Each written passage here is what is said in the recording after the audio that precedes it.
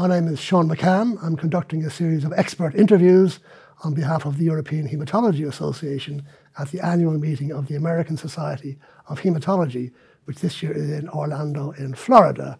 And with me I have Jane Haskins.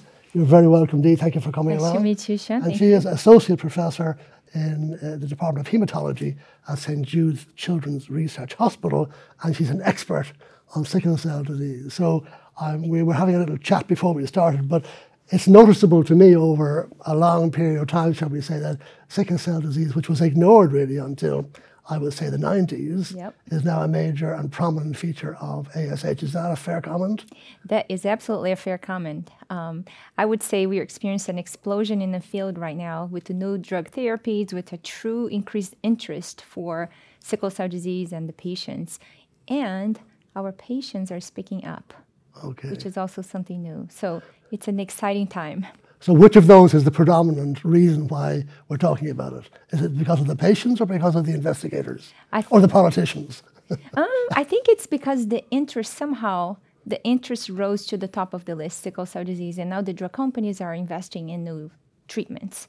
We have new drugs, we have curative treatments, we have gene therapy. Several biotechs are developing gene therapy trials. I think this is completely changing the dynamics of the field. Right. Yes. Now, from what I have a little bit of background reading, I'm interested in the social aspects of sickle cell disease, because the biochemistry and all that, it's pretty easy to read about, but you're involved in that. So adolescents with sickle cell disease seem to have a very poor outcome in this country. Is that a fair statement? That's a fair statement. I would say it's a combination of factors with the adolescents. They have a chronic disease, they're aging, they're learning to become adults, and they're faced with a lot of decisions at the same time that they're facing the fact that their disease is becoming more severe. So now they're leaving pediatric care, they're making decisions about, do I go to college, do I find a job, do I apply for disability because I feel too sick, and the disease is getting worse. Okay. I spoke to Michael DeBohm a couple of years ago at this meeting, and he said to me, again, that adolescence was a difficult time, but a lot of physicians don't want to take on the care of adolescents. Is that still? They're challenging. They're challenging. I like that word. I never quite know what it means. They are the ones who intrigue me the most and keep me engaged the most. Right. They keep me up at night too. They're very poorly adherent to their medications. They're not very compliant to their treatments for multiple reasons, and I love to spend time thinking about how to keep them engaged. Okay, well, share your thoughts with us then. Why? I mean, adolescents are difficult. I mean, I have children. They're difficult. I have grandchildren. Yes. These are particularly difficult. Are they? Oh, they're difficult. Yeah, they are. I mean, they. Over the years, I've learned to connect with them, and that's really key, right? I walk in a room, and I look at them, and they know I'm for real, right? So if they don't think I'm for real, they won't pay attention to me. But I've taken advantage of technology, so the cell phone. So let me give you the example from, it was 2008, I want to say 2007, 2008. I walked in the room. I was early on in my adolescent experience, right? Adolescents with sickle cell disease. I walk in the room and I'm talking to this 15-year-old and I'm saying, this is why your medicine is important. This is why your disease is the way it is, because you're not taking your medicine. And he's on his cell phone, right? His mother's here on her cell phone. Right. They're completely ignoring me. And I'm talking. I go, you know what? What is your number? And he goes, 901, blah, blah, blah. So I wrote it down. I walked out, closed the door, and I texted him. What I wanted to say. And he responded. Well, first he was shocked. He responded. I walked back. He was laughing and smiling. And I go, can we talk now through this? And he said, yeah, I guess. And then the light bulb went out, right? So then I went to my IT, my information technology people, and I said, I want to develop an app that sends messages to my patients that does not come from my personal phone because I don't want him to have my number, right? Oh, sure. And it took about a year, and they did. So the server of St. Jude started sending messages to them. But then I said, okay, I can't just write the message, right? They're going to ignore my message. The text message works for maybe 5 minutes, right? And then you lose interest. So then I started saying, okay, you're going to write a message for your best friends, your girlfriend, and you're going to tell them what you would tell them if you wanted to say something to him or her, your girlfriend, your best friend. And they went, oh, yeah, I guess I'll say, hey, bro, don't be a loser, take your medicine. So I started putting those messages on and I have the best back. I have a collection of great messages that sometimes they mean nothing to me, but they mean something to them. A different language. A different language. And, and it worked. And I looked at the adherence and the response to treatment improved. So then I went on to develop a real app, which I'm testing now, an app that does lots of things that you download from the App Store and then does lots of this. So that's one thing. The other thing is I realized it has to matter to them.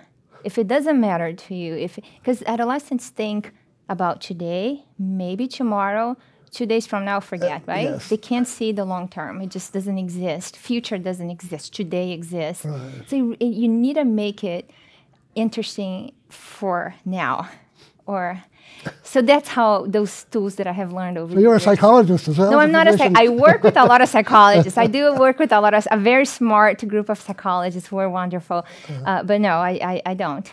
But it actually has helped me now that my son is becoming an adolescent. He's 11. He's pre-adolescent. Actually, having dealt with adolescence for so many years, it's kind of helping me now figure it out. My son, which is hard. Yes. Very hard. Been there, done that, as they say. And a simple and effective and a cheap treatment is hydroxyurea. Yes. But there's still a lot of resistance to that, is that correct? So that's one of the things that the app that we're developing and testing does. So what happens is that people don't believe and they don't like the side effects. So it's hard for them to see, the forest for the trees, right? They really have to, okay, yes, my hair may thin out. I may get some spots in my mouth. My skin may get darker, but I won't be in a hospital. I won't be admitted. But then again, right? So then they see, it's hard for them to see the benefits. So one of the things that the app does is try to, you can monitor your pain versus your adherence. You can graph it and visually see, okay, the days that I didn't take my medicine or the days that I had more pain, right? So really there's a relationship between taking my medicine and doing well. So those things that I think technology can help us. But it's, again, back to, I take today something that may work next week or in 2 weeks, right?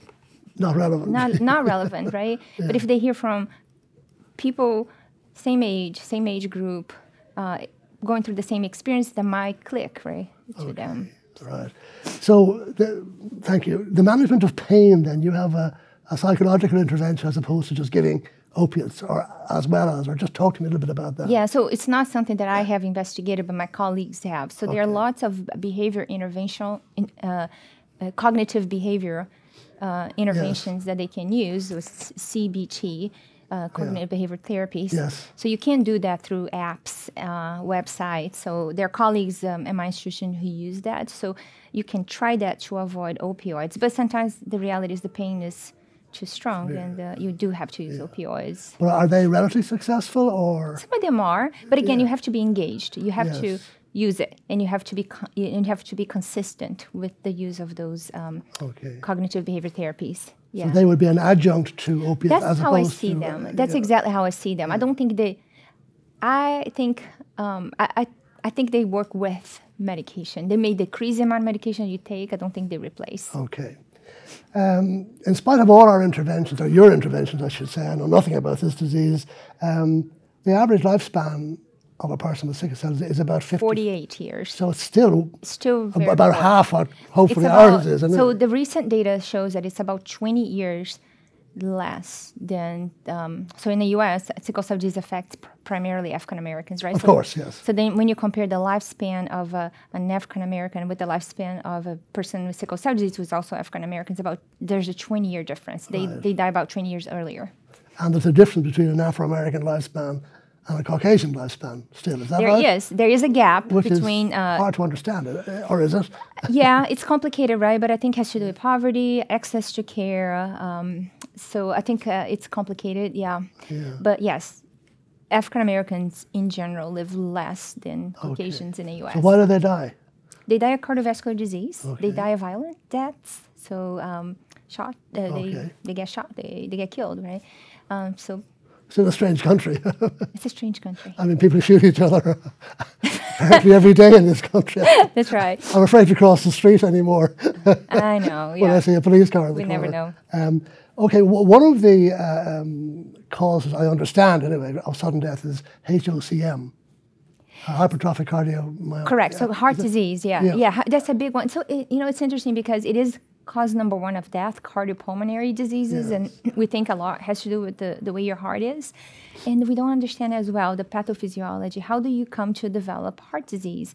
So I work with some cardiologists at my institution, and there are some investigators at my institution who are looking at this issue, and some people around the country are looking at that. So fascinating because it starts early. It starts when you're a child with no symptoms, right? But it's there.